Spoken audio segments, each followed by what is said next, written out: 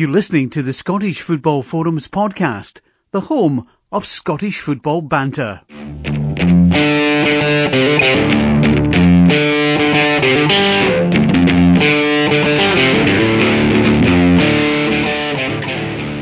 Hi, welcome to the Scottish Football Forums podcast, last episode of 2018, season 8, episode 24. I'm John, and there's John and Chris as well. How you doing? Yeah, good. Can't believe we're only 2 days away from 2019. It's been a year. It has been a year, yes, Chris. Have you been waiting since like 2 weeks ago to say that? See what you missed last week? Aye. It's been a year. Let's just put it that way. How was your chocolate log? Better than I want at Spartans. Talking of Spartans, did you see the tweet from them about the new badge? Yes, aye, with the shovel, aye. No, I missed that one. You all seen it? No, I'll need to have a look. Go on Twitter just now and check the Spartans page, and you'll see it, because you need to see it. Because part of tonight we're going to talk about funniest moments of 2018 in Scottish football. Probably from this season we'll do it on. So that's certainly one of the funniest moments. That's pretty ruined it, because that is my funniest moment as far as I can remember. My memory's terrible. Your memory's not terrible. You'll think of another one. You'll have time, because we'll come on to it later on. Right.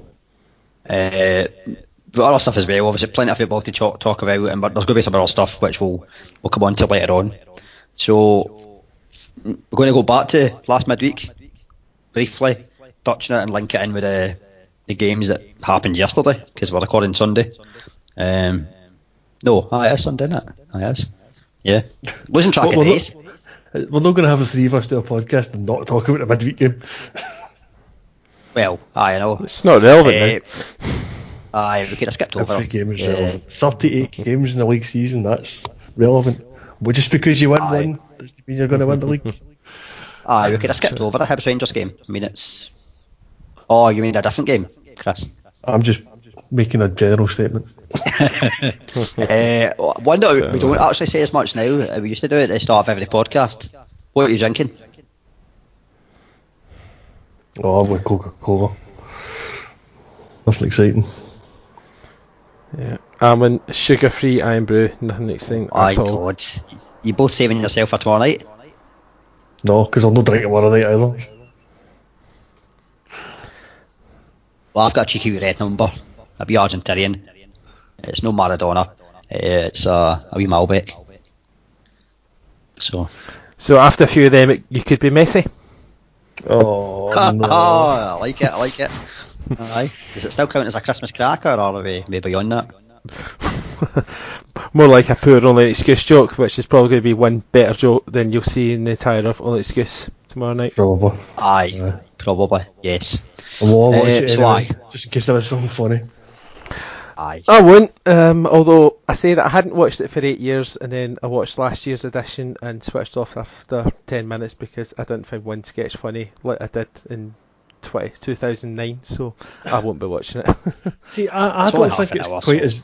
it's half an hour. I don't think it's quite as bad as it used to be in like previous years, because you started branching out into non-football stuff. It kind of gave them a bit more to talk about, but it's not what it used to be. I think that's part of the problem, the fact he's branched out. I liked when it was just all about Scottish football. But he was always using like older references, so you always get the Frank McAvenny reference somewhere along the line. It's because he's limited amount of voices he can do. Yeah. On the subject of Only an Excuse, just because it used to always be on at New Year's Eve as well, everyone, but I think we're all the age, Ricky Fulton. Yes. Oh, yes. Watching Ryan, all that, I mean, that was some classic New Year's Eve TV. I watched a film the other day, Local Hero, and Ricky Fulton was in it. It was pretty good. Scottish film from 1983. What is Gregor Fisher thinking, even touching the Reverend I Am Jolly? What is he? Oh, it's some sort of tribute, because it's 40 years of Scottish when I started or something. I could have made a joke there about touching Bevins, but it's probably not appropriate. No, probably not. Although you always, when you think of Scottish Dry, there's a couple of sketches that obviously stand out. There's the Gerard Kelly signing for Rangers one, it's obviously the classic, and my personal favourite was the one with Super Cop and Mark McManus playing Taggart. I just thought that was genius. What's your first name? Chief Inspector. well, on the buses. That was classic New Year's Eve TV. Mm-hmm. See if they showed repeats of that, it wouldn't even bother me.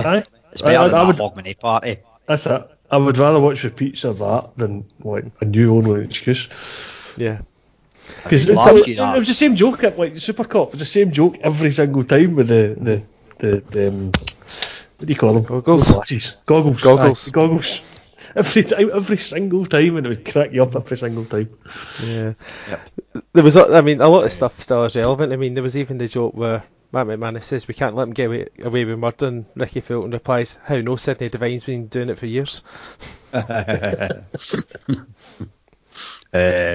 So if you're tuning in late, if you missed the first few minutes, we're not just talking about New Year's Eve and TV. Though if you've listened before, you know that we like chatting about anything apart from football quite often. We could just continue this and talk about the midweek games. Game for midweek. Let's just get out of the way. Get out of the way. Bit of a classic. I mean, of across the 12 games that have been played, Aberdeen Celtic was the classic of the 12. Yeah. It's one of those games, I spoke about it last week. I was at the junior game, Talbot and Crumnick, 4-3, one of these games that had everything. The Celtic Aberdeen Celtic game, Aberdeen at home. Great. It was one of those games you want to package and show the people down south that say our football's pish. Yeah, like you say, it had everything. I mean, ultimately, I think the difference came down to the quality that Celtic were able to count on. Because I mean, all four of Celtic's goals had some quality involved in it. So the first goal, the pass between Christy McGregor was outstanding. Yeah. Edouard coming off the bench and managed to have the cracking ball through to Forrest for the second ball. He was really alert and dinked the ball over Lewis for the third goal, and then his run for the fourth goal was terrific as well. So I mean, he was man of the match on me, Edouard. Yeah, absolutely. I would agree with that. I think that make a hat trick, but Edouard was just sublime. Yeah. I think 10 out of 10 performance. Absolutely. The flip side of that is Aberdeen will probably think they could have done better all four. So you've got the first goal where it breaks for Sinclair. Ball probably could have done better with the clearance. Considine is beaten for pace for the second goal. The third goal, if it doesn't break the way it did for Edouard, then he doesn't get a dink over Lewis. I think that's maybe just bad luck more than anything else. And the fourth goal, there's a tackle by Shea Logan which does absolutely nothing. Yeah. It's one of those games you lose 4 goals and people look on from not seeing it and think we were terrible defensively. I don't think we were. No, I mean, at one point in this game, it was quality and then breaking the ball. Sometimes happens.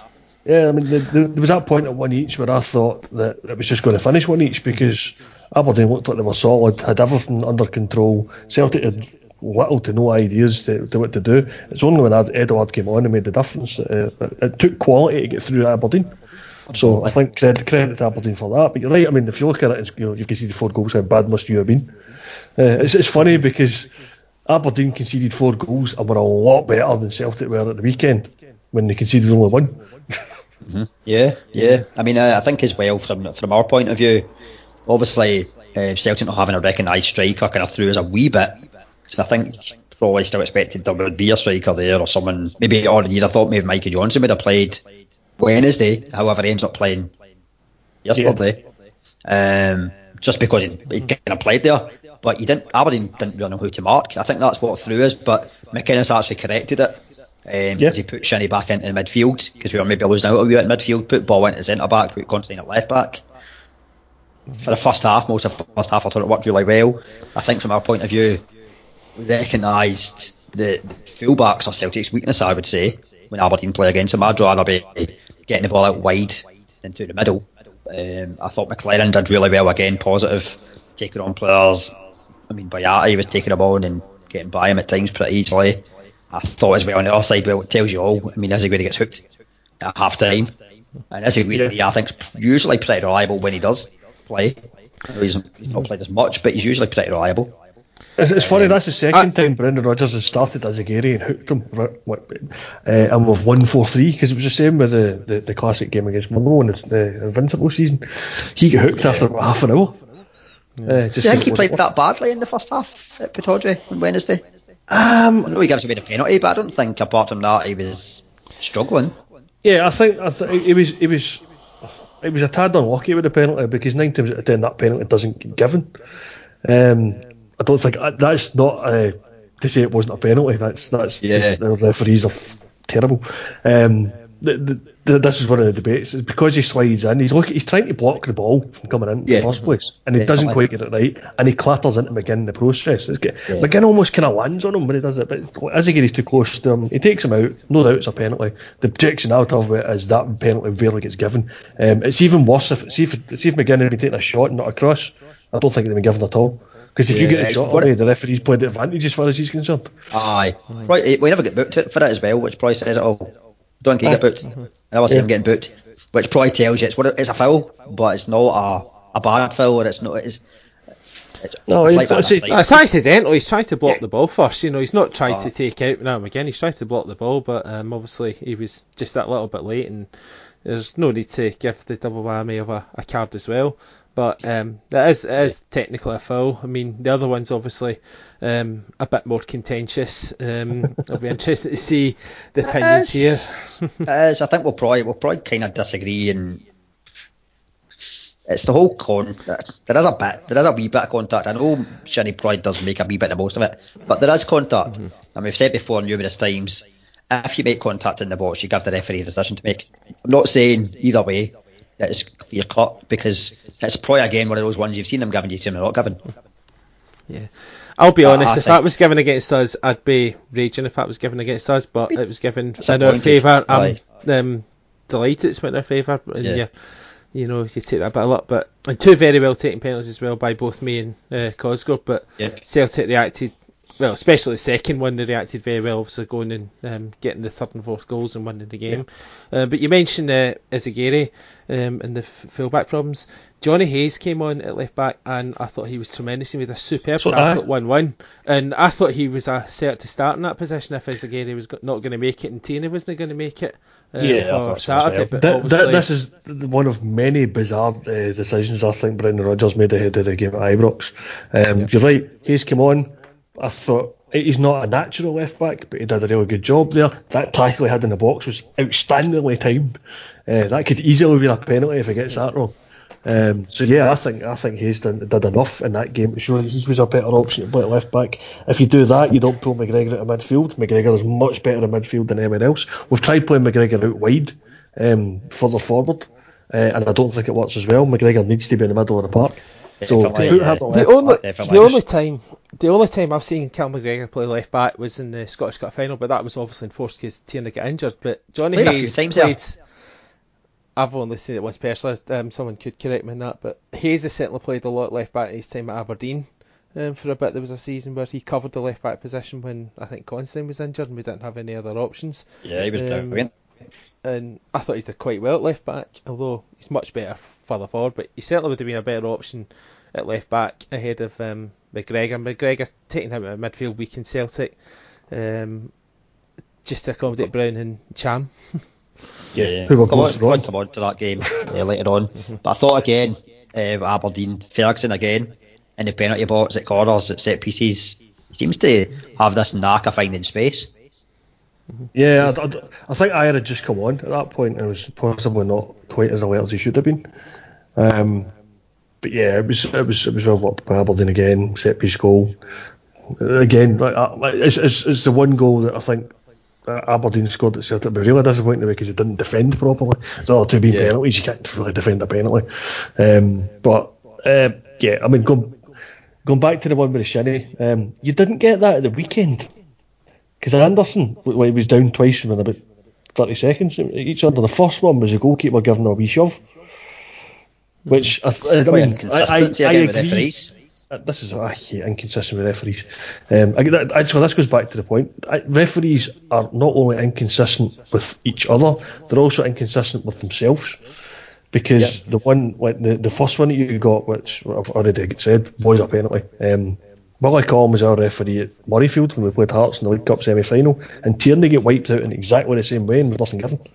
I just want referees to be consistent. We can't get consistency across referees. We can't get consistency within the referee himself. So the same referee might give a penalty one week, but you don't give the next.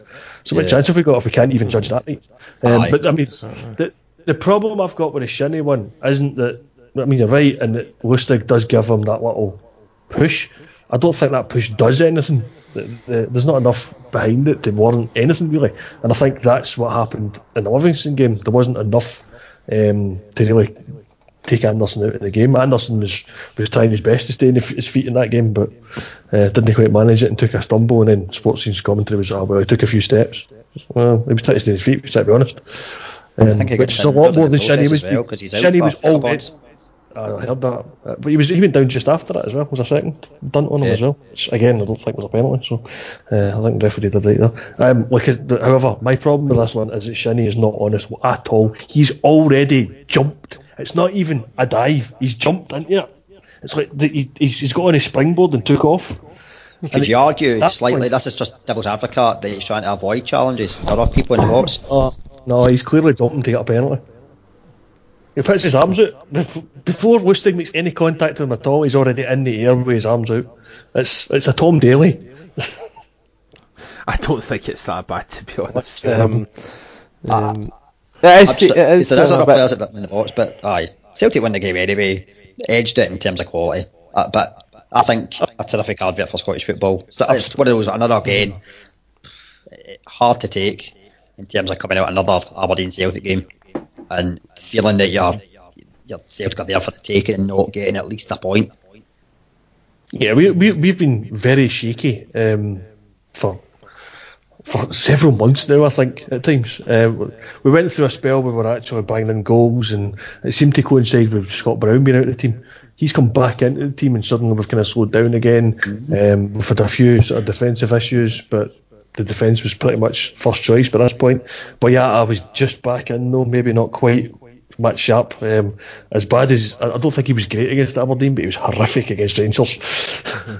B&B not working out very well. No, it really hasn't at all. We know that can work, and I hope that when we come back for the winter break, that's clicking again. But it didn't really click against Aberdeen. It certainly didn't click against Rangers. But yeah, Boyata's got one eye on January transfer window.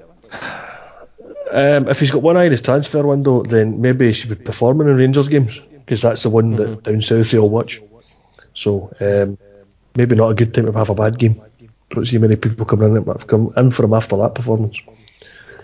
We know how foolish English clubs are, but yeah, there's always a chance to throw money at us. Assuming they even want it, because they might just go sign a pre-contract, because that'll be happening before you speak to people in January. But yeah, that's what you say. But I mean, that's 3 times Celtic and Aberdeen have met this season already, and it's been 1 goal in the game, and each time it's been in Celtic's favour.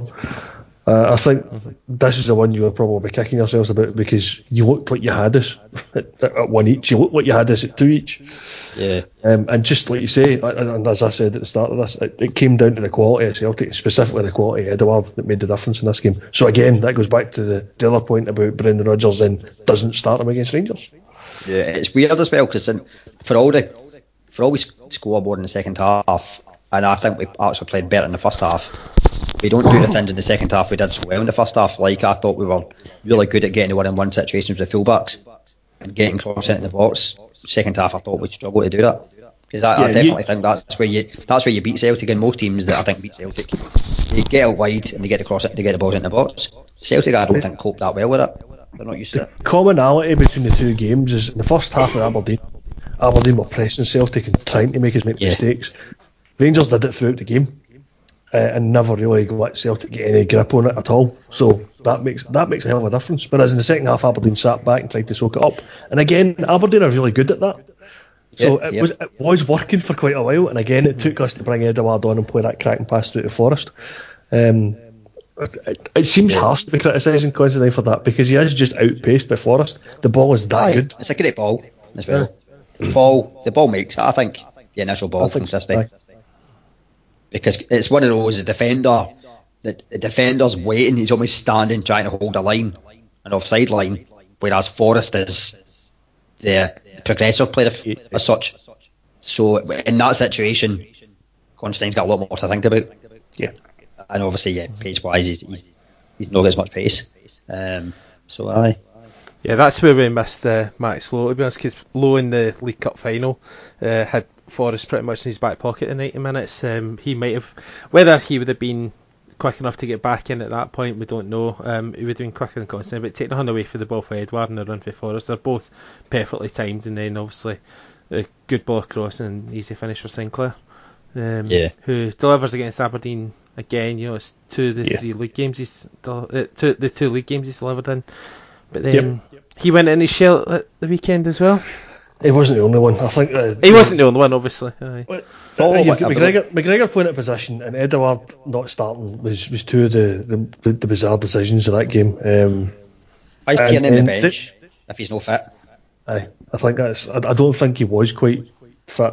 But yeah, then you're right. Question: why is he on the bench? Why is he on the bench in the first place? Don't understand it. Unless the thinking is maybe we can get half an hour out of him, and I think that's maybe why Edouard didn't start, because he was just coming back from his injury, so he's trying to nursemaid him through the last couple of games of the season. He gave him the half an hour, whatever it was that we got at Pittodrie. He tried to give him the half an hour at Ibrox as well. And it's worked well against Aberdeen. It hasn't worked at all against Rangers, so it's a gamble there. And it's at least one I understand. I don't get the McGregor one at all, because that ruins McGregor. It takes away from the fact that Johnny Hayes played so well at that position against Aberdeen just a few days earlier. That would have been the obvious option for me. If he doesn't, if Fizikiri's no fit or doesn't trust him, and Kieran Tierney's definitely no fit, that's the obvious choice. It's worked against Aberdeen. Do it again. But I think the other problem I had midfield as well, the Rangers are going to be combative. Absolutely. They're going to be, and that's where Rangers were. I don't think it was unexpected what Rangers did yesterday. No, they were well field shape. Well up front, in front of their own fans. They got the shape right, they got the tactics right, they got the players all playing with each other, and it was just everything clicked for Rangers as it should do. I think the only thing that the Rangers never quite managed to do was put the ball in the net more, and I think a lot of that was down to Craig Gordon. He had a great game. He was terrific. I mean, even the one time he made a big mistake, he then was able to haul himself out with another good save at that point from Kent. But he wasn't helped in front at all. No, he wasn't at all. So we had Sportscene was entertaining to watch, because they were criticising Mikey Johnson for coming so deep just a couple of minutes after Slayton and Jam for blowing in the pitch like a Chris Packett. In fact, no, he wasn't even blowing in. A Chris Packett would have moved more. And Jam was just static. Do you think he's sulking a wee bit because he's not been playing much recently? I've no idea. He usually rises to the occasion in these things. I mean, he was the guy with the goal in the 1-0 win at Celtic Park against Rangers. So. The thing is, he was injured, and then players were in form. Are they going to drop Christie and Rogic and McGregor just to accommodate him back in? I don't think so. I mean, he was basically back in the team because Rogic is away to Australia, and wasn't even stripped for the Australia game, incidentally. Which I don't think it was well as Celtic fans. I don't think he was ever going to be involved in that one. They just wanted to get the squad together for the Asia Cup, and they had a deadline for that. So I think it's been a bit churlish to say he didn't play in this friendly today, because that was never the intention. I noticed the two Hibs boys were. I've seen silky Frenchmen before it, Parkhead and Belly. Aye. No Chalmers linked with a few moves in the summer. Aye. Well, he made absolutely no difference to this game. Although he did have one decent shot in the game which Jack got in the way of. Was it not Halliday getting away with that one? Sportscene highlighted it as being Jack. So. Was it the one late on when Halliday put his body in the road? Yeah. It was Halliday. It's Halliday. Yeah, I mean, as bad as Celtic were, Rangers. It was a case that Rangers get everything right, Celtic get everything wrong.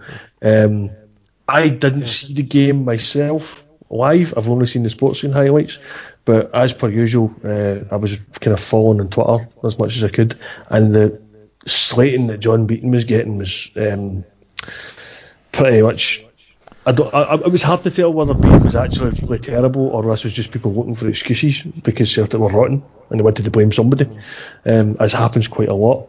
I don't think that was the case. I think Beaton, having seen the number of things that Morelos got away with, I think Beaton has questions to answer there, because by my reckoning there's 3, maybe 4 incidents of there should be a red card with him, because he was able to lash out. I mean, he kicks Brown in the balls about a minute into the game and gets away with it. Christie in the balls. Punches Christie in the balls. He manages to leave a boot in somebody that's on the deck at one point. I haven't seen any footage of it, but somebody tells me that there's an elbow at some point in the game as well. So you've got multiple instances where Morelos should have at least been spoken to with the referee and wasn't. If he isn't cited by the compliance officer at some point for at least one, possibly all 3 or 4 of these incidents, it does raise the question: can you give multiple red cards for things the referees missed? And if you did that, what would happen to John Beaton? Because you've missed all of these incidences. But we've established that you can kick out and get away with it because it's not seen as excessive force. According to Darryl Broadfoot, etc., keeps quoting that. But it gets reduced to a yellow card then. He's done it 3 times in this game. See, thinking back to Stephen McLean at Hearts, did he not get a 2-match ban for his incident when he grabbed someone by the balls? He might have done it. Yeah, he did. So that's at least a 2-match ban then. Right, so 2-match ban for grabbing the balls. How much do you get for kicking the balls? Well, I'm thinking about the punching the balls as well. So there's several instances Morelos has been pulled up for. He definitely get booked in this game.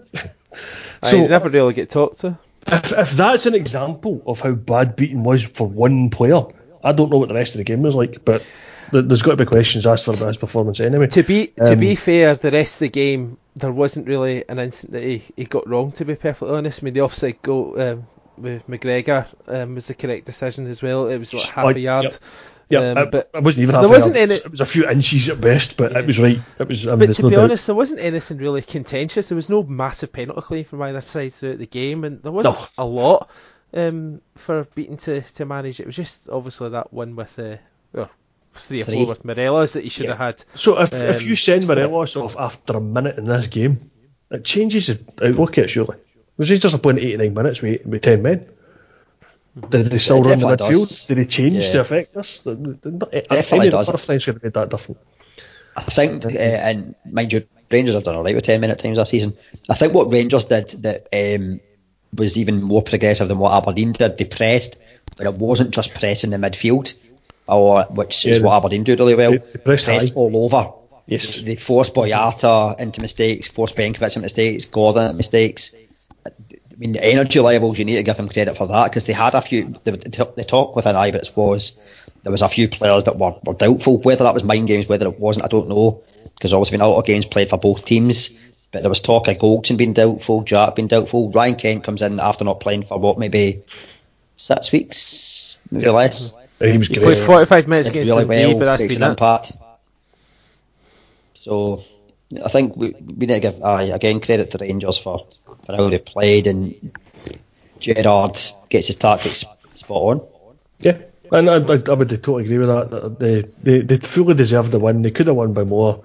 It's kind of the mirror image of the game at Celtic Park, where Celtic won 1-0 but could have won by more, and it was a goalkeeper in the frame of the woodwork that kept it down. Again, in this instance, it's Craig Gordon in the woodwork. Mm-hmm. Yeah. So it's very strange the kind of that both games have kind of had the similar pattern, but for each home team effectively. So I mean, we're sitting with Celtic Rangers level in points. Celtic ahead on goal difference and have a game in hand more to play, but now you need to go and win that game. You know? Come on, like a point behind. Aberdeen 3 points behind. St Johnstone and Celtic have the game in hand. St Johnstone win that. St Johnstone go 5 points off the lead. Yeah, so it's very tight. It's brilliant. It's brilliant from a neutral perspective. It's brilliant from a neutral perspective. It's ridiculous because we've managed to lose 4 games in 2018, which is the most we've lost since 2007. I think was the statistic I read earlier. Yeah. Well, you've lost the same number of league games as you did last season. Yeah. The disappointing from Celtic's point of view will be the fact that maybe at the start of December, end of November, they're looking like they're moving up the gears, whereas actually you look now, does it force the hand the board in January? I think there was always already stuff was going to happen, but does it force maybe a bit more? Yeah, I mean, we left the summer transfer window with just 2 strikers, which was a ridiculous position to be in the first place. That happened because Dembele took the huff, and we didn't really have much choice. During that transfer window, we also had Boyata take the huff, which cost us a Champions League place. So he's going to be on the position that he can go and speak to people now, so he's likely going to leave. We hope we keep Benkovic for the rest of the season, but people seem to keep putting doubts about that one as to whether it's going to happen or not. I don't know why, because Leicester and Celtic both say no, he's staying, so it should be pretty. That should at least happen. But we're probably going to need to replace Boyata for longer term. We certainly need to get at least one striker, probably 2 strikers in, because we don't know how long Lee Griffiths is going to be out of football for however long it takes to get better. So we've been relying on Edouard all through this month, and possibly the previous months before it as well, to get us through, which was a ridiculous position to be in. Our 2 right backs, Gamboa and Lustig, neither of which have covered themselves in glory. Lustig, apparently in this game, looked done. He wasn't great in Europe. I mean, Celtic need to look at it as people question whether we need to make signings to beat the likes of Hamilton and beat the likes of Motherwell. It's not really that Celtic are looking to do at this transfer window. They need to beat these teams in the next 5 or 6 months to try and win the league again. But they're also looking to build further forward than that. They're looking to win the league and then go into Champions League qualifying again next year. That's the goal for Celtic.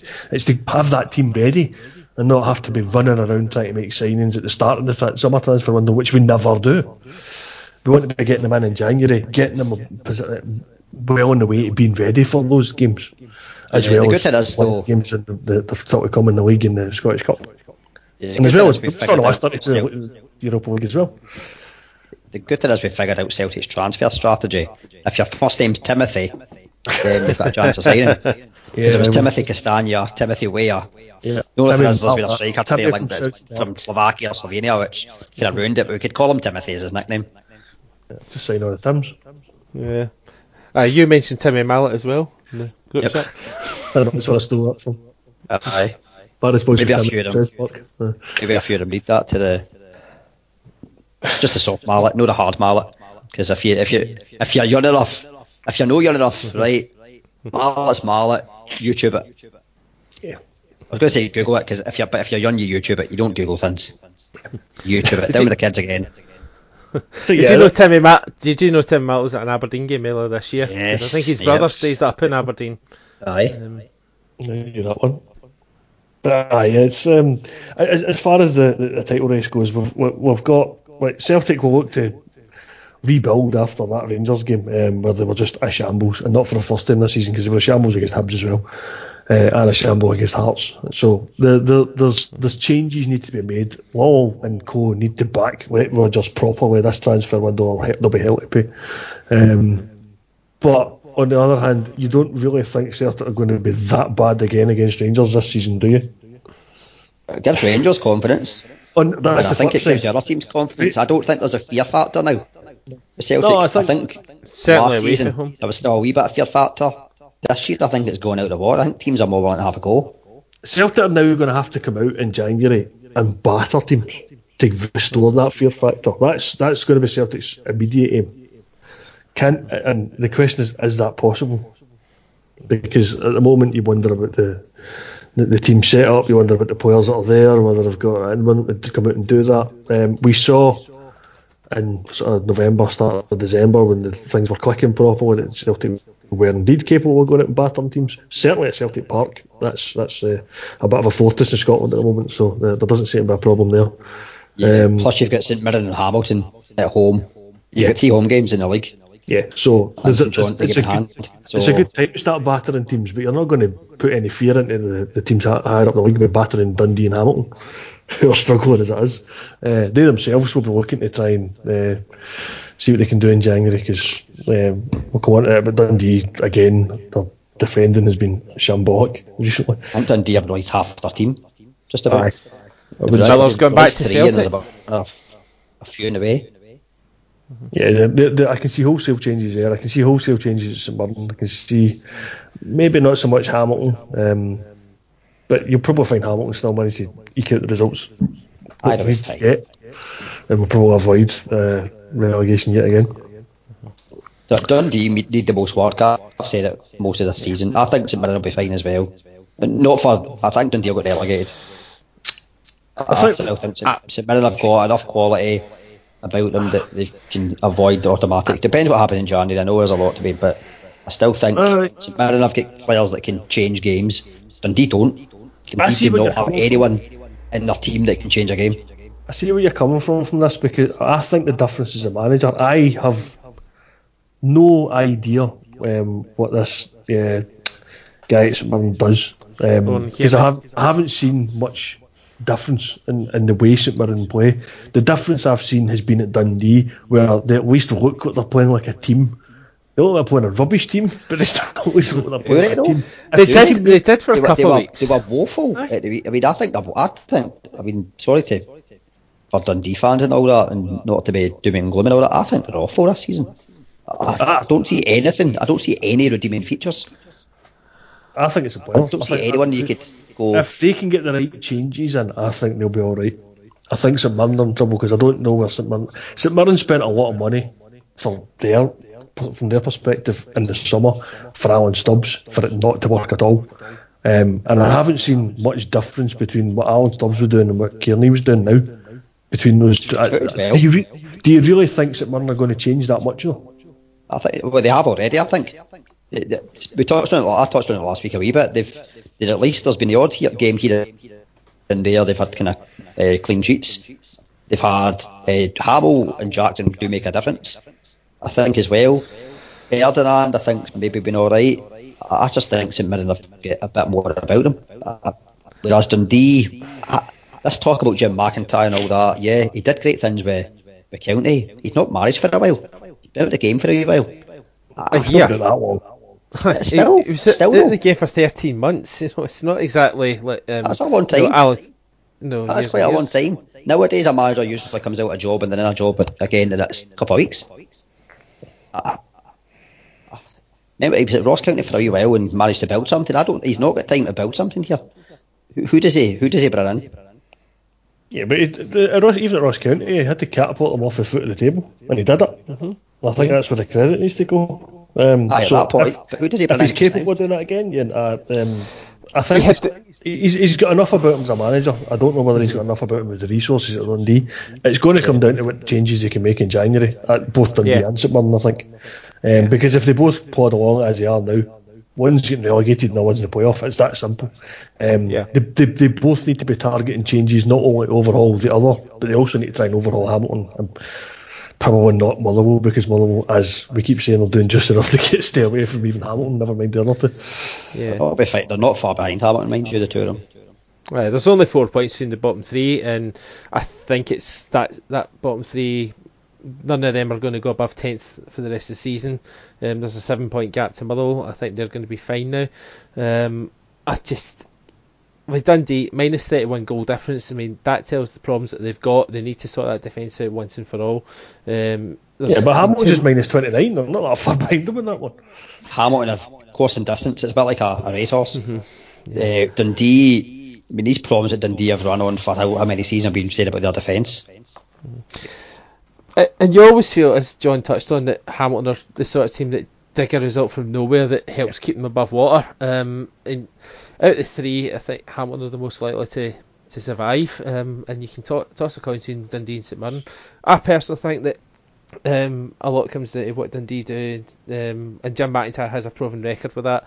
And I think if he gets the signs in that he wants to, then he might do enough to keep Dundee up. And I'm just not sure about St Mirren. If Adam Hamilton was to get injured, they'd be in even bigger trouble. But he can only really score from 45 yards, but from 16 yards. But from 16 to 18 yards at the weekend, he missed a really good chance at 2-1, which could have got St Mirren a point as it turned out. Although, for what I've seen the highlights, they were second best at everything. Kilmarnock, it was 2-1 going down 5 or 6, and Greg Stewart, the only thing that was missing from his performance for the goal, because he was brilliant. Oh, his run for the Jones goal was it was ridiculous. That's not even the first time he's done that this month. He did that against somebody else a few weeks ago, and I can't remember who it was. But it was just great to watch. On the subject of Greg Stewart, and something who's going to feature at some point. Maybe I'll talk about because he's one of the players. Who's your signing of the season so far? He's up there, I think. Kilmarnock has been signing of the Premiership this season. Yeah, I don't think I'm far too long on that one. I think that's a good shout as far as the signing goes. Because when Kilmarnock were missing him and Brophy at the same time, that's when they've been struggling. Imagine what they'd be if they hadn't lost them at that point in time. The top of the league easily. But yeah, I think Greg's shot's been terrific. I mean, I don't know what happened to him at Aberdeen. It just wasn't fit. He was brilliant at Dundee. Was nothing at Aberdeen, and he's back to being brilliant at Kilmarnock again. So I think he's just unlucky in that. He admitted himself when he came to Aberdeen last season he wasn't fit, and I don't think he ever quite got fit. Maybe until was the end of the season as well. Yeah, he was always like in the team. The team never got a proper run, but he showed more consistency towards the end when he did get more of a run. But he's certainly shown with Kilmarnock what he can do.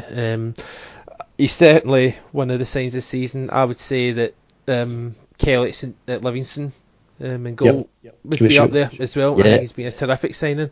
Kennedy at St Johnstone. Yeah, that's another possibility. Maybe. I think Kennedy's been really good there. Bogdan at Hibs, he's been pretty good. The goalkeeper. Yeah, he has. He's had a few good games. I mean, certainly the two against Rangers. Yeah, fair back. That's him off one of our podcast members. I can't remember who it was. Yeah, it was me. I don't take it back because yeah, up there. He's up there. I mean, I think that was probably the bit when Aberdeen's luck ran out in the Celtic game, was when that last second overhead kick fell to Wilson and not Ferguson. It fell for Ferguson, it might have been 4 each. Well, Wilson's got it in him, but fair play to Wilson, by the way. Wasn't distance, that for the second goal, especially. Just fantastic. It was a bit of a comedy ending to that goal. Yeah. I don't know how they can give that to Campbell, to be fair. I think it comes off him. It's Campbell's goal. Because he made a complete mess of it, and it kind of hit the defender, and it looked like it was just about to go in, and that's when it hit him again. I think they're giving it to him now. It depends where you look, but I think they have given it to him now. Yeah, the last touch is definitely his. And he just looks so happy. That's. We'll come on to something else. We could talk about it just now as well. But he just looks so happy, like because he's an Aberdeen fan, and that way it means something to you. You Celtic for yourself, Chris. You've touched on it before with Tierney, how much it means to Tierney to play for Celtic. It's like it's a fan playing for your team every week. Yeah, you can't get much better.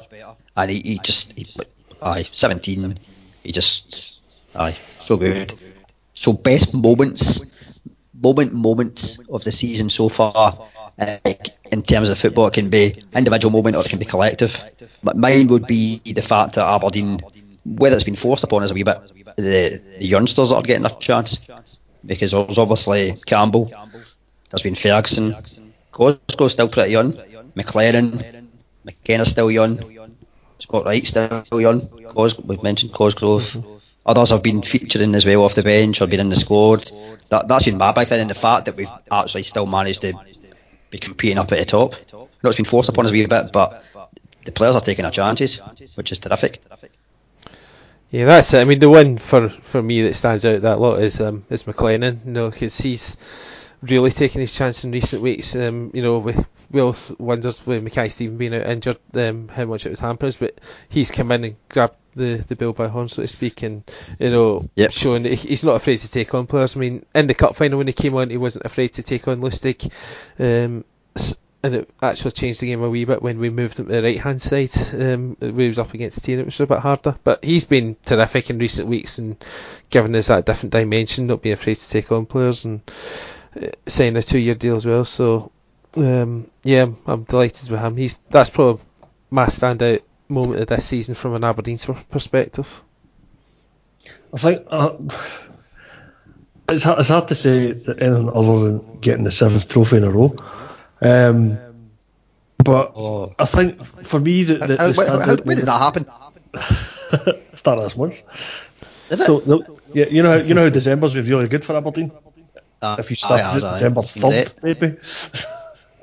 But yeah, it was. If we didn't play Celtic, aye. I mean, that's 9 games you played this month. You won 6 of them.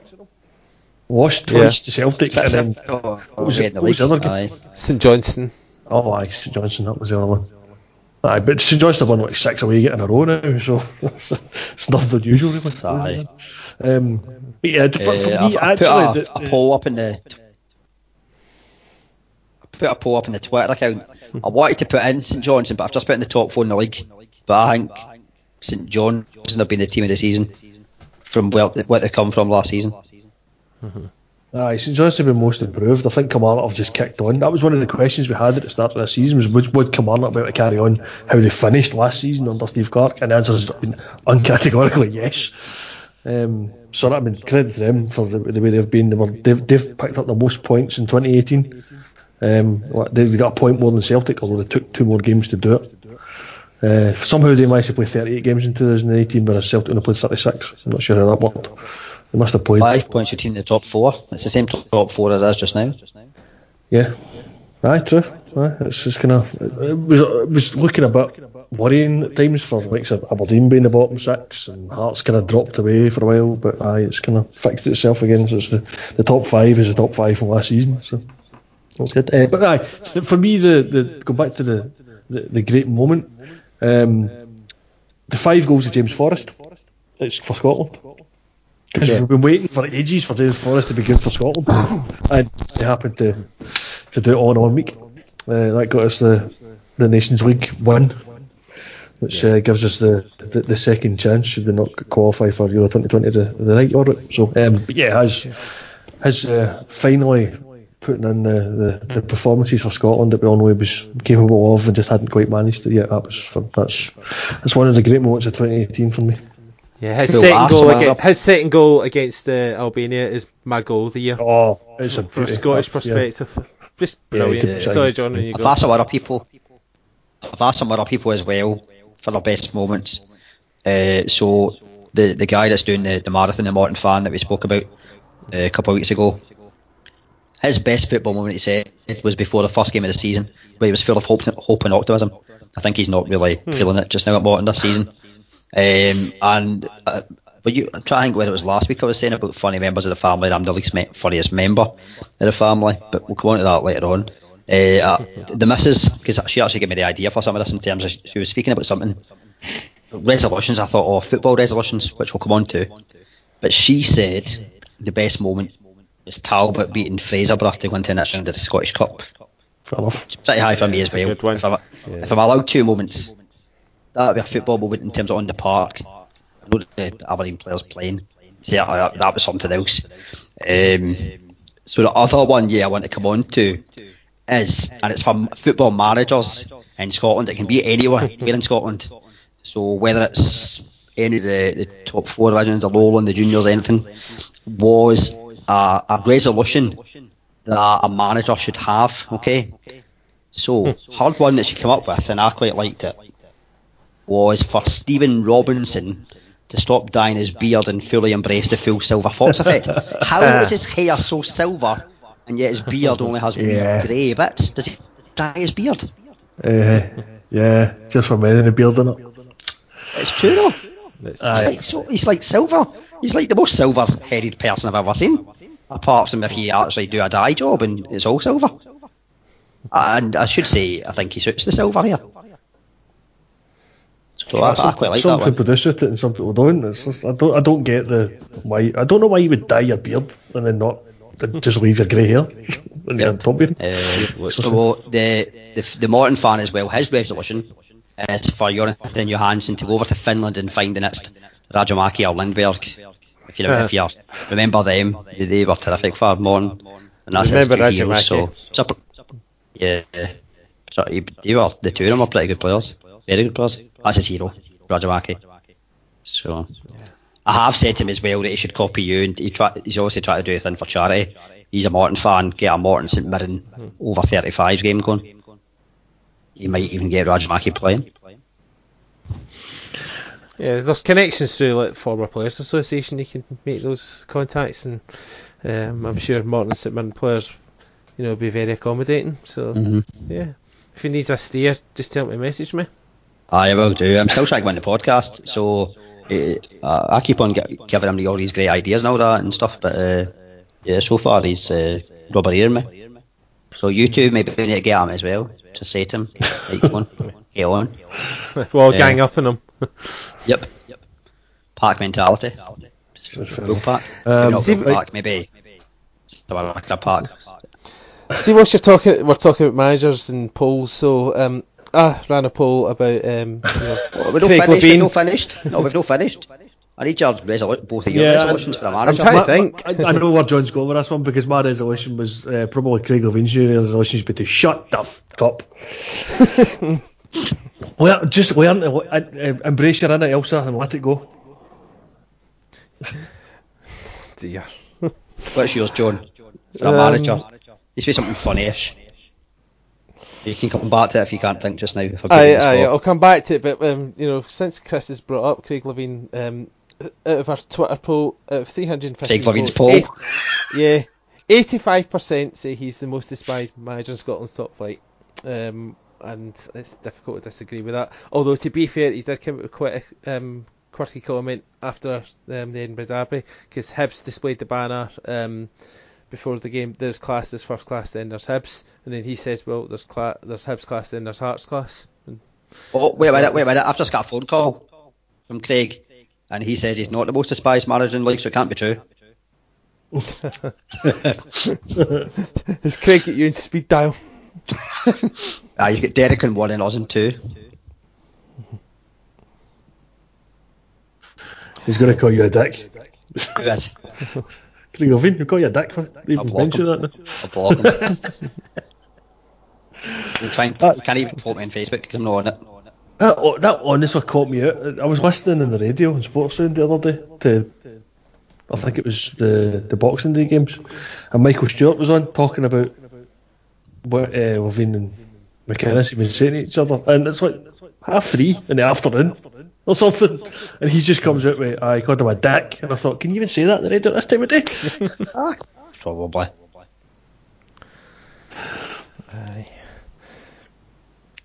But yeah, I mean, that's been a few managers and players. He just decided to have a go at randomly, and referees.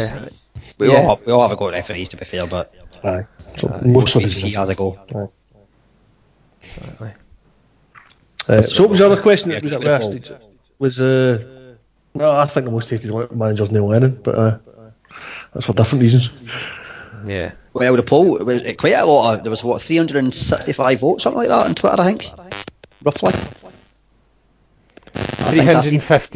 315 the final results. Yeah, very. And thanks to everyone for responding. There wasn't a lot of comments across both that and Facebook, but the funniest reply was from Daniel McAlinden. He says he's like a drunk uncle at a wedding, a bit of a prick, but ultimately just laugh at him and then ignore. Talking about Levein. About Levein, Aye, not Neil Lennon. No. So the other question that he's asked earlier, I said my obvious answer was the Jobbygate at Spartans for the funniest moment in Scottish football. But actually, the most I've laughed at Scottish football this year was probably at the Celtic game recently, when we were losing to Salzburg and still celebrating because Rosenborg could take a point off Leipzig, and just like it was just the weirdest sensation to watch Celtic lose and celebrate at full time because we were through anyway. It's not something that kind of happens all that often. So not knowing really what to do, I found myself just laughing quite a bit. So that was probably the funniest moment because it was definitely surreal. I think one of the funniest ones, and it's someone that we Aberdeen fans like to slate quite a lot. I think Chris Boyd's celebration against Aberdeen, that game at Rugby Park, he scored the penalty, was pretty hilarious, to be fair. And Aberdeen fans took it for what it was, just a bit of humour and a bit of banter. So no, that would be one of the funniest ones for me. I can't believe he didn't invade the pitch. And it was that bad. Well, we invaded the pitch yesterday a wee bit. Well, it's a big thing.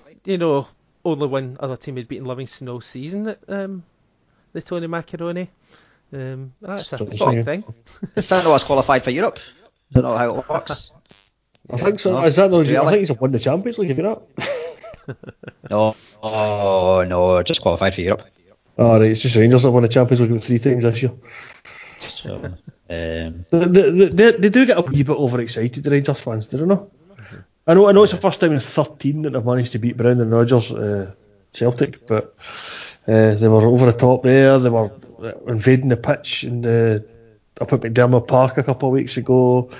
They were, somehow it was the Celtic players' fault for celebrating beating them 1-0 in Celtic Park, that they started clambering over their own disabled supporters, which was a bizarre way of thinking. I don't know what it is with Rangers fans just wanting to clamour on every time something outrageous happens, but like they win a game or somebody else beats them and does to celebrate it. It's and yet, like, then you look at the Aberdeen fans and Chris Boy's actively winding them up and they're just laughing it off. That's the way it should be.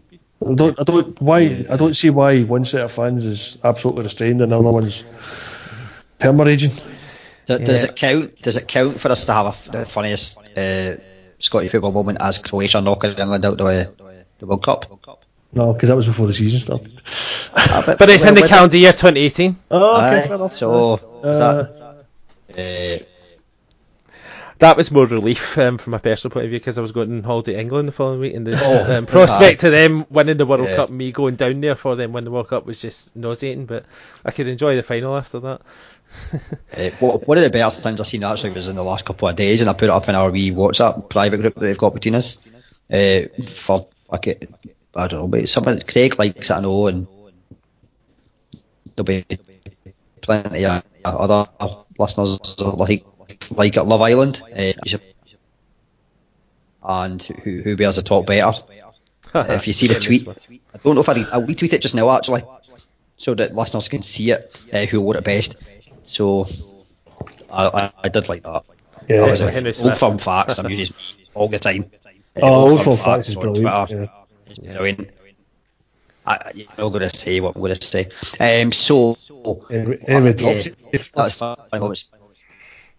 Resolutions. We've covered the best moments. Oh, I know we have other games to talk about, but team of the season so far, as in possessions. Keeper. Liam Kelly. Liam Kelly. Was Alan McGregor a close second? Mm-hmm. He's probably won the same season, to be fair, Alan McGregor. Aye, not one Gerrard could take credit for, because he was signed before Gerrard. Yeah. Oh, aye, that's right. Sandra Clark, another one worthy I mentioned. Aye, I would say so. Right, for me, we're going to go. What's in fashion just now? Well, this a wee bit of 3-5-2 I've seen going about. But do we stick at it just over the back? There's a lot of two up fronts these days, and I feel to get everyone in, you need a two up front. Yeah, probably. So it's like 3 or 4 at the back. Are we starting at the back, or are we going up front? Well, we could do that and then work our way back and see what we get left with. Right, because if you don't put Lawrence Shankland up front, there's something badly wrong. No, it's in the top league. Oh, is it the top league? Aye, we don't know that. If it's the top league, you've got to put Morelos in there, because he's the top scorer of the league at the moment. I would probably say Edouard in there as well. Now you're asking. Next year, and Morelos. I think for quality, I think for domestically, Greg Stewart probably edges it. Edouard has done it at European level. I think that's maybe the difference. And that you would maybe make the same argument for McGregor ahead of Kelly. Domestically, has played Europe. Domestically, not in Europe. Domestically. There's too many caveats around this now. Yeah. No, it's no. It's a domestic Premiership team. The season so far.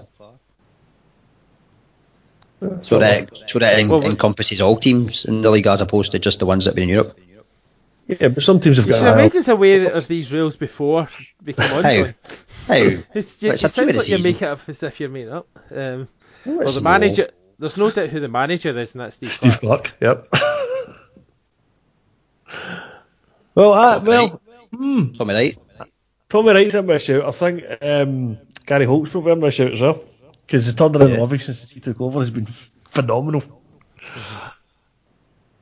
I tell you who's no, Neil McCann.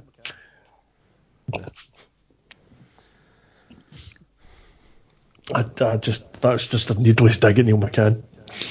Yeah. Nah, that's not fair. There's never a needless dig at Neil McCann. He deserves it every single time.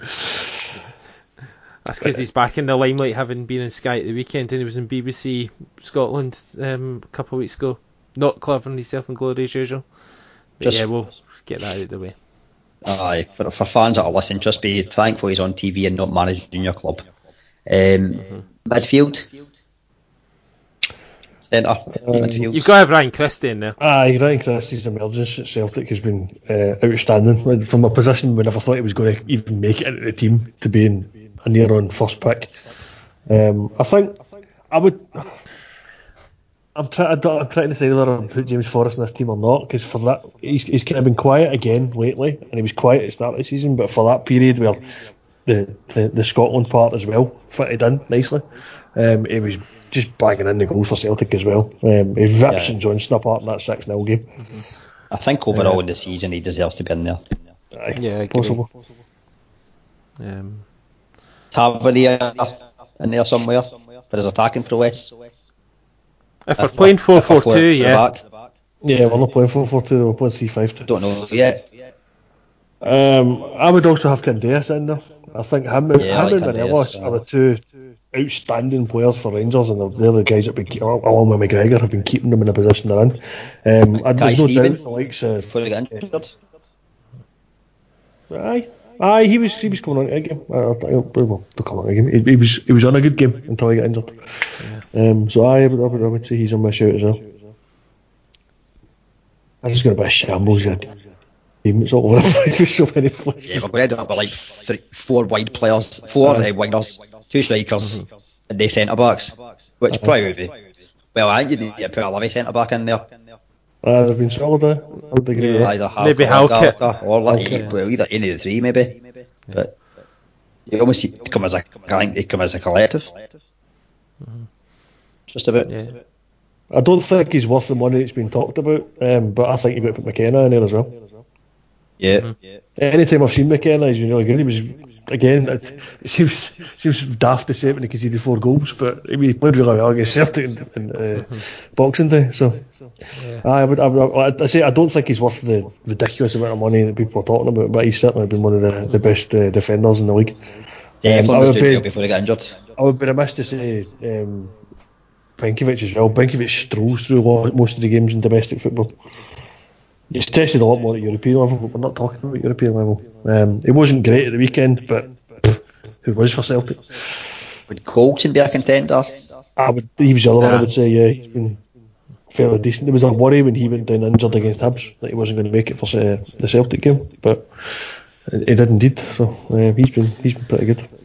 I think an unsung hero for a centre midfield position is Power at Kilmarnock. I think he's been really solid in there, breaks the play well, and once he did hit a really good shot against St Mirren, which hit the top corner, so I think he's one to include potentially. Yeah. Mm-hmm. I think he's certainly going to say he was an unsung hero. I think the Undercker, the two of them. So I think gives them a good base in midfield against. Is anyone writing down this team? Because I don't know where we're at. Well, we've got one centre midfield and 4 wingers. Got it in my head. We've got what keeper are we going with then? Yeah. Park? Or was it Kelly? Kelly, okay, keeper. Morelos and Stewart up front? Yep. Yeah. Forrest and either Candias or Mackay Steven?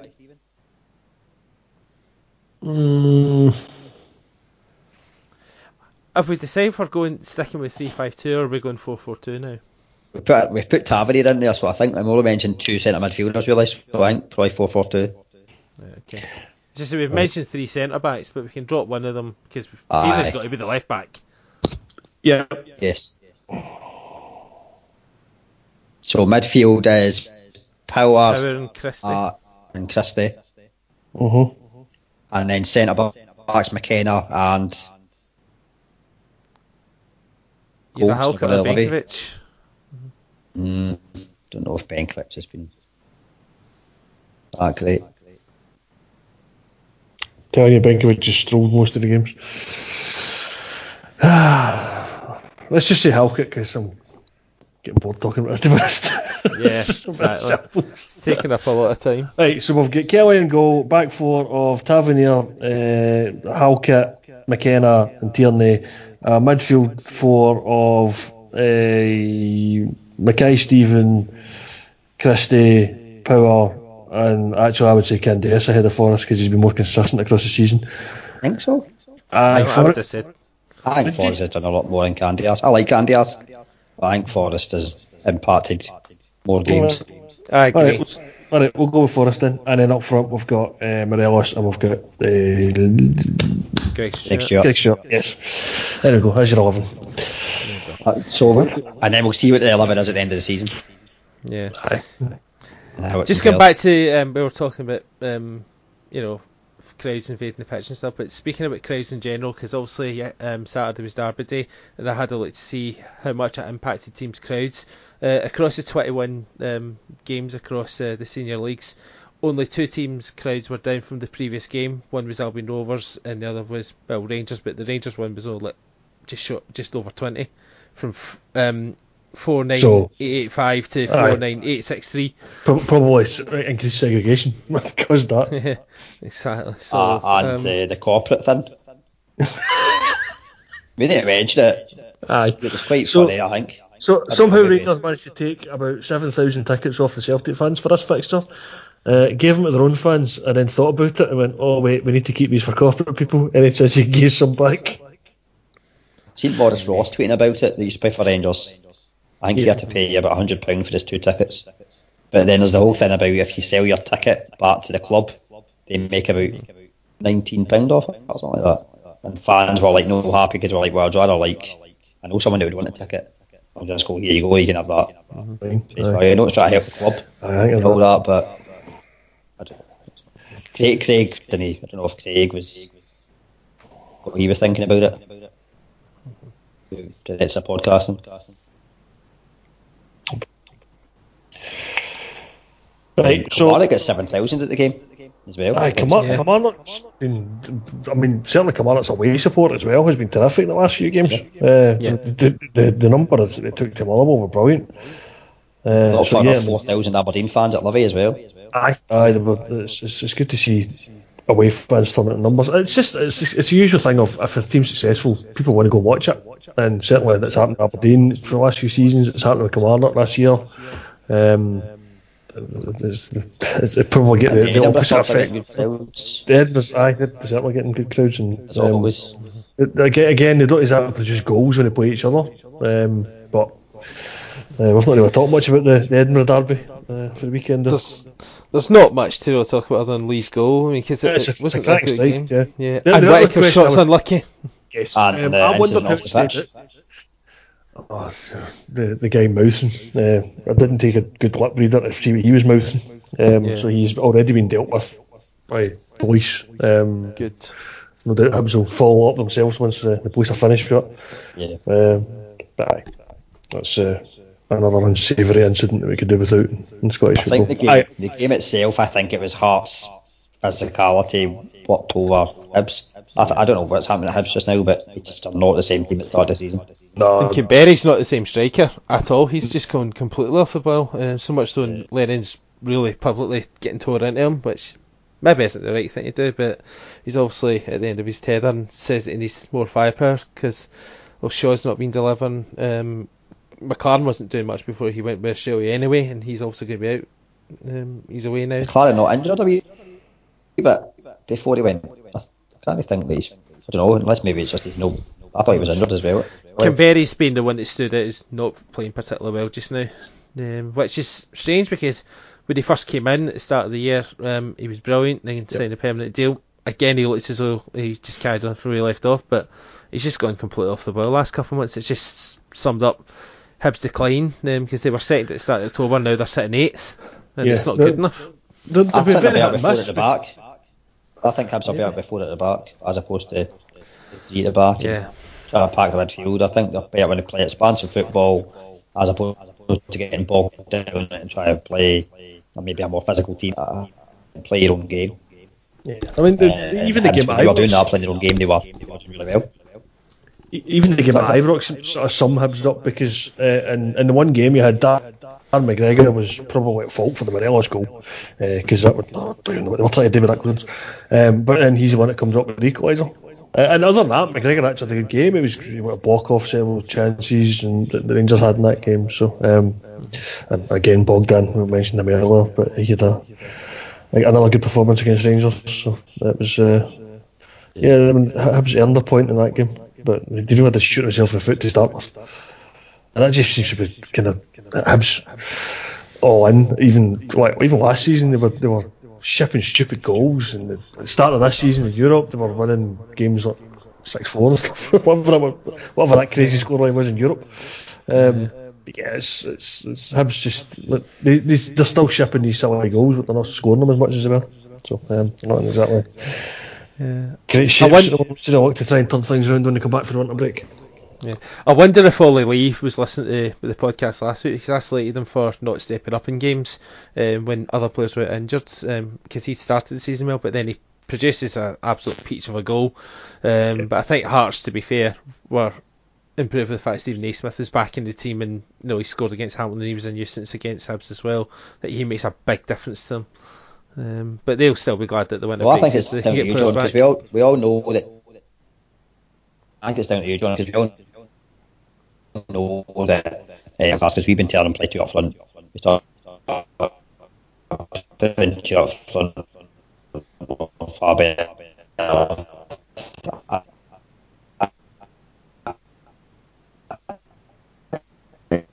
That's where all our listeners are coming from. It's ours. You're tactical genius. That's it. I'll be honest, I didn't hear a bit of that because the connection started cutting out, so I'll just take whatever you've said. Whatever. Was it just me then? All the players and managers listen to the podcast, and that's why. Yep. I think, like you touched on it, Naismith being back in the team has made such a difference to Hearts. Suddenly they're scoring goals. He could have had more than one against Hamilton. He was creating chances for them against the Hibs as well, so they'll be delighted to have him back, and maybe that'll help them kick on in the second half of the season. As well. Yeah, they're starting to get the players back that were injured, so it's good to see. They'll challenging, I imagine, the second half of the season. So, right, I have got one question then.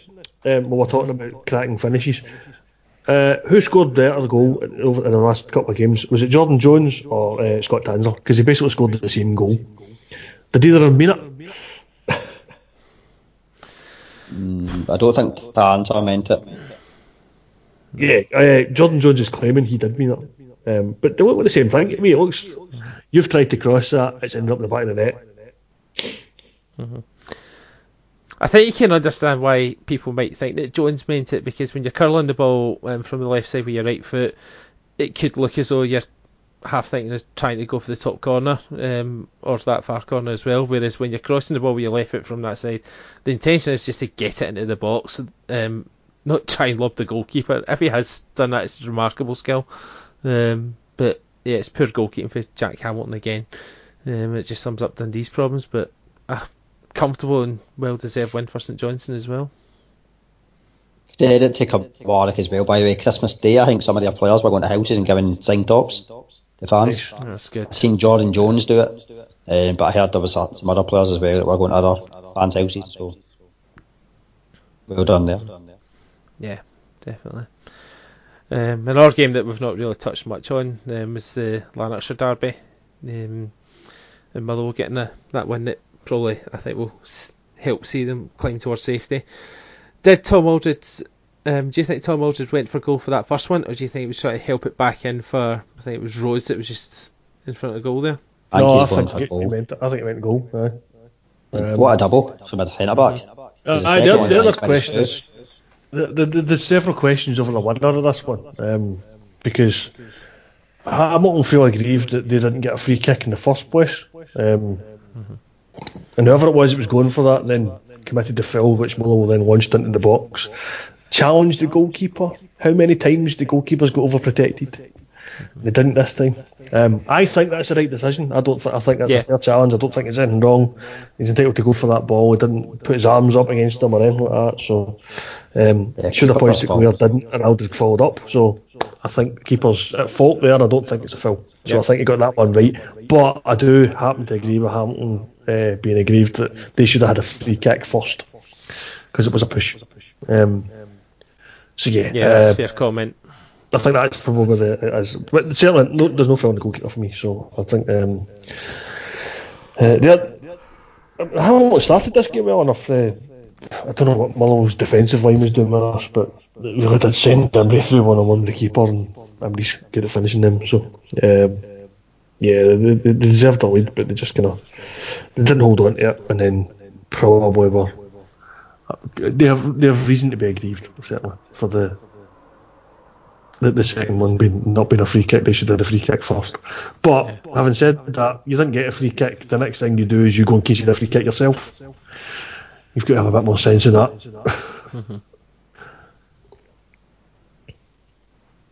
Speaking of Motherwell, actually, they did well to recover, given that they seem to lose half their team against Kilmarnock in Boxing Day, because they had the horrible head knock between McHugh and Dunn, and then not long after that you had Mainman down holding his head at the same time that Mbula went off, where, this sounds horrible, detached retina.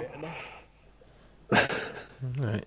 I've heard some awful injuries. There's certainly a worse one than that, which I heard a few weeks ago. I think it was in a rugby game actually. Let's just say it wasn't an eyeball. But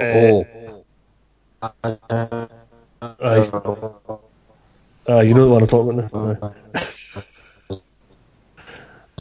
Do you want this just a Dalek? Hearts as well, though, like midweek as well against Hamilton. Just going back to Hearts. Oh yeah, a couple of clean sheets for last games. Aye. It's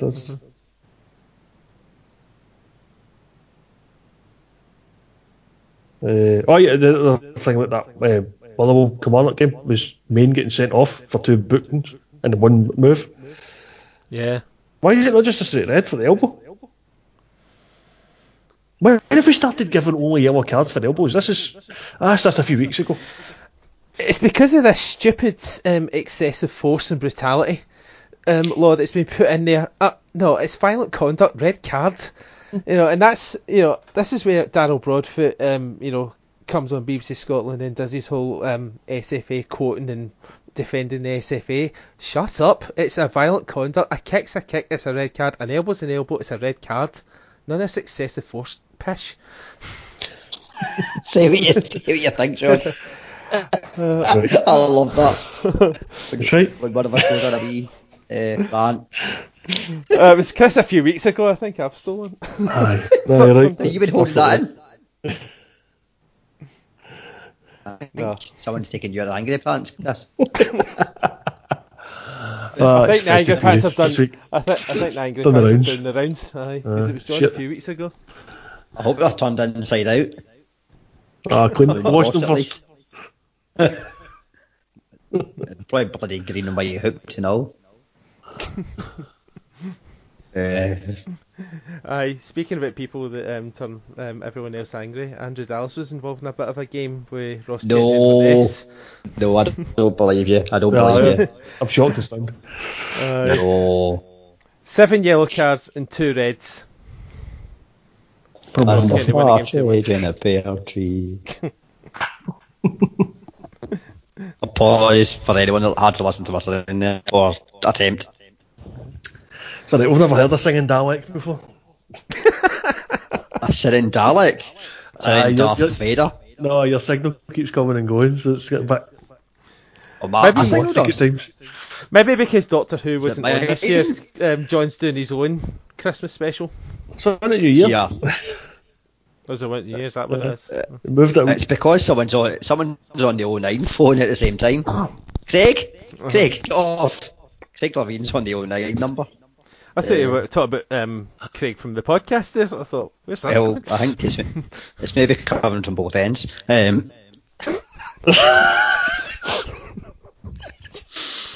Oh dear. All ends including the middle. If you remember that from was it last week or 2 weeks ago? That was last week. That was hilarious. Chris had confessed that he was chuckling when he heard it. Aye. He knew it soon. I was laughing and I heard you say, you were laughing at us. It's like, yep, I told it down. Brilliant. That's nothing. I've got my notes about the Jones and the Danzer goals, about them being cross-cum shot. I think editors love to write that one. Oh, dearie me. They always write it like that, and they always write it C-U-M. Yeah. Look for it next time. You'll see it. Yeah, see, that's the type of jokes I like as well. The wife just looks at me as if, grow up. I'm like, see, when I'm 85, hopefully if I get to 85, I'll still be laughing at things like that. Oh, so if I stop Willie laughing, jokes, Dick, Willie. Do you still... He had a wee bit of spunk in him. What? And then, this is me, I've got a similar kind of mind. Yeah. Aye, without a doubt. Oh, we all remember it. Ronaldinho loving Seaman for 40 yards. Yeah, Yep. You cracked that one during the World Cup broadcast, Chris. Yep. Aye. That's one of my Well, all-time favourite jokes. One of my all-time favourite moments in football. Yeah, we're probably into like a bit. Yeah, we're no far off a game of football, but we've still got loads else to cover as well in the lower leagues. Probably not even covered everything we covered in the Premiership. Lower leagues. The only thing I had in my notes that we hadn't covered from the Premiership was that was Tony Watt scoring his first goal since August when he scored against St Mirren. That was a bit of a shock to find that out. It'd been that long. Because I think the only other game we haven't mentioned was Dundee Livingston, which was nothing each, and was just a case of all my notes seem to mention O'Day. Should O'Day have committed a penalty? Should O'Day have committed another penalty? Hamilton was sent off for lashing out at O'Day, who apparently got hit by a sniper as well, because Hamilton certainly never hit him in the face. How come that one? How come that's a red card? Was that excessive force? Surely Which one? The Hamilton one. Sorry, the Dundee Livingston game. Hamilton lashing out at O'Day. Oh, Jack Hamilton. Jack Hamilton Livingston. Yes. Oh, I think I must have missed that one. Yeah, I didn't see it. Funniest moment, by the way, from another person, the runner guy, was Ray McKinnon obviously going to Falkirk and them still being woeful. Which is fair enough. And woeful again at the weekend. Yep. Alloa, by the way. They were a bit of a shock. They came from behind and gubbed under United as well. Yeah, you love that was a shock. Coming from behind. So do you. Pardon? But yeah, they've lifted themselves well clear. They have, 5 points clear of this. Anyway, that's yeah. Aye. Yeah, Partick Thistle had it.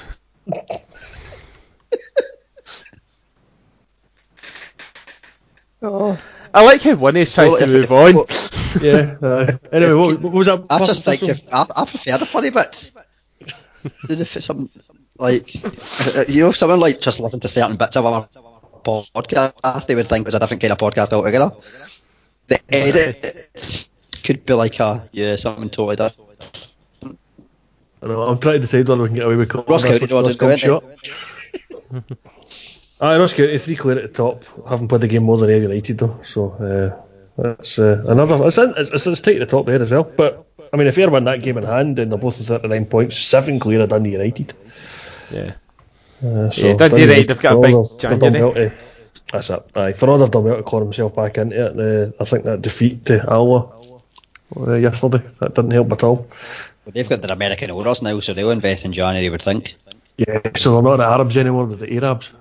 Maybe they could call themselves the Dundee Arabs. Like, you know how like American sports teams like their name, extra names. Washington Redskins. Yeah. Dundee Arabs. Green Bay Dundee Arabs. Packers. Yeah. Just put their name back to what it used to be. Dundee Terriers. Dundee Terriers. There you go. Sorted. Are they not the Terriers? No. Not Terriers. Terriers even. I think it's Terriers. Terriers are Doug. Could change our badge. Could put that dog next to the Spartans one. Going up. League One, bro. Drew, but go 11 points clear. They're team of the season, surely, so far. In the they were unbeaten till last week, but it's you still fancy them to win that division. But they've extended their lead despite only drawing because Raith Rovers lost at home to East Fife. That's the first time they've lost in about a year and a half. That's right. That's a shock. We're a shock in the fact they're both lost. Mm-hmm. Yeah. Dumbarton and Brecon still struggling. Yeah, I thought Dumbarton were going to rally a bit under a new manager, but it's kind of stalled a bit. Yeah, I think it just sums up that they've got a lot of problems for Jim Duffy to fix in January, but I think they're one of the few teams that have got some money behind them that they can improve, even though they are a part-time team. They still are able to attract better players than some of the others. So you'd still expect them to get out it. We've got close in League 2 with Edinburgh City and Peterhead. Yep, still the two favourites for the title. Game in hand, 3 points behind, so they win that, they're going level with them. The goal difference is better for Peterhead, so if they win that game in hand, they'll go top. Mm-hmm. Although it depends when they play it.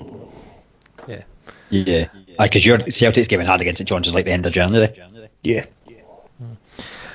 That was the comeback of the weekend in League 2, was Berwick against Edinburgh City. They were 2 down, and then 2 goals in 88 and 90 plus 4 minutes to draw that game. The comeback of the week, though, I was playing FIFA and I was down 3-0 at half time and came back to draw 3-all. That was better. Was that in amateur mode, John? No, that was in what was it on? It was about the 4th level up, whatever that is. World class or something like that.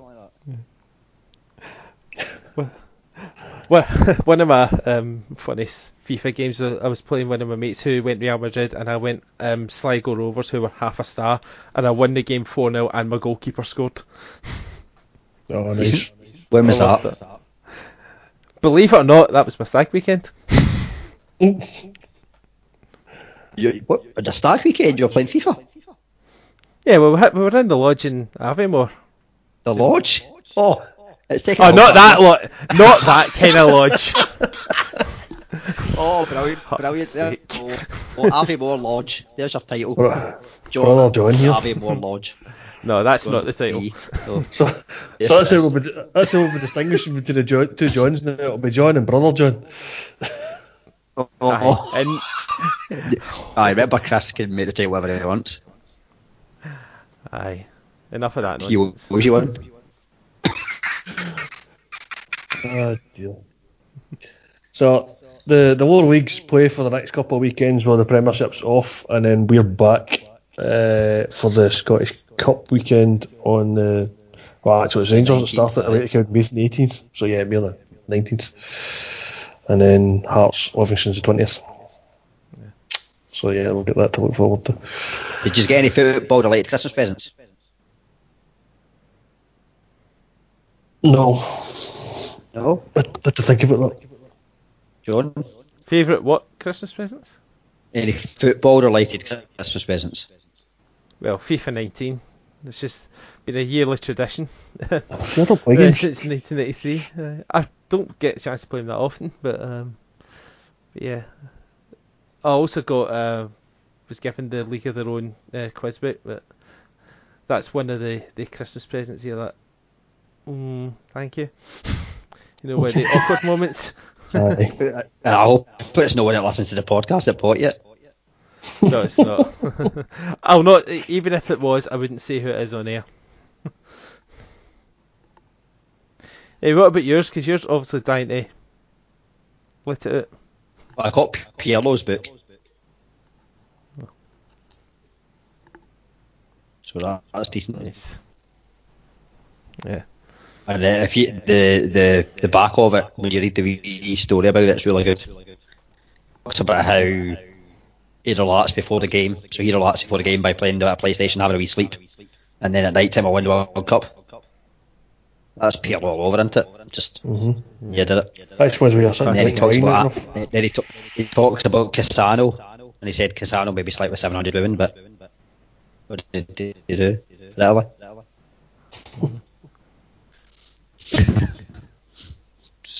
So Pirlo's like a god. Class player. Yeah. He looked like a god with his haircut. His penalty against England in Euros 2012 was class. He got better with age, I think. Yeah. Well, he was a good player anyway, but I think he became towards the end of his career.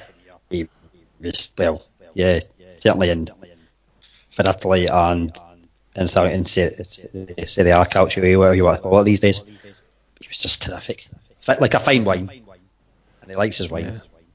I follow him on Instagram, and he likes his wine. He's Italian. He needs to like wine, I think. So probably at the end, I think, because it's going into 90 minutes. Right. Well, let's just throw in the plug to my blog, because I've did a review of 2018, and I know, John, before we say it, there's probably been too much West Coast in there. You're trying to get a job with a Daily Record. Just admit it. No, but I'm not lying. The Daily Record like to lie. They like to make stuff up. Yeah. Or bend the truth, should I say? I still can't believe Keith Jackson still works there. Like, remember when Nike were first coming in at Celtic? I remember. I remember him posting like, this is an exclusive, of pictures that were mocked up for the huddle board, and it was obvious they were mock-ups. It was just. I can't believe he survived that, because it was just ridiculous. It's like, you've been caught out an absolute cracker for stealing stories from elsewhere that were just nonsense. He also revealed that, and it wasn't an April Fool's either. He also revealed that swine flu was going to delay the end of Scottish football season. Aye, he's a bit. When he goes out there, he really goes out there. John, did you come up with a resolution for the manager? No, I didn't actually. Nah, I'm gonna have to skip that. But yeah, I can't think any. I suppose if I'm going to throw one in, Gary Caldwell, to try and make Partick Thistle's 2019 a lot better than 2018 was, because 2018 was an absolute disaster. They obviously, the sad death of John Lambie, and then the team getting relegated and having an absolutely appalling start to the Championship. So Archibald loses his job 18 months after being nominated for Manager of the Year. So I'll throw that in, because it's mentioned in the blog as well. We've not even had a chance to even talk about bloody transfer window coming up, but we'll need to save that for after, and we'll see what happens, because we'll have 2 weeks still. We've got a couple of weeks to fill after this without any Premiership fixtures, so we should probably save that for another time. I take it we're not doing any podcasts until the Scottish Cup returns, or do you think we should? Well, we might do one earlier. Sure, transfer window goes. Aye. Plus, we could just be a shorter one. Like, people will probably be fed up listening after.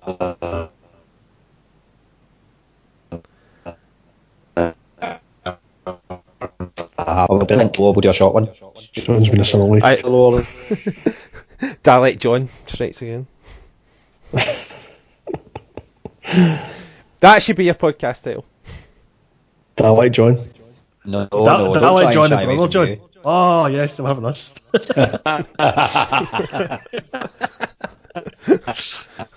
There we go. Yeah, I was in the podcast title last week and I wasn't even on. Fair play. No. Yeah, you were wondering how I made this title. You know the only disappointing thing was you told me it was Chris Mass, but I realised it should have been Chris Miss. Yeah. So it's too subtle in the title, so aye, it's fine. I got it in the end. Which end? Yeah, we're nearly at the end of 2018. Yeah. Well, as a bit of insight, it's 2011 now. Mm-hmm. So we've got 25 in a bit of hours left. If you listen to this tomorrow at 11 o'clock, you'll be listening to this for 2 years. If you listen to the podcast tomorrow at 11 o'clock, you'll be listening for it for 2 years. That's the thought, aye. I should listen at like 1.5 speed, like some podcast apps can do.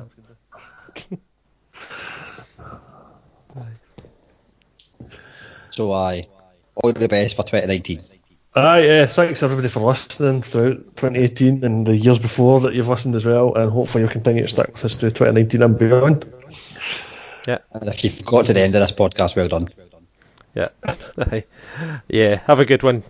Cheers again. Cheers.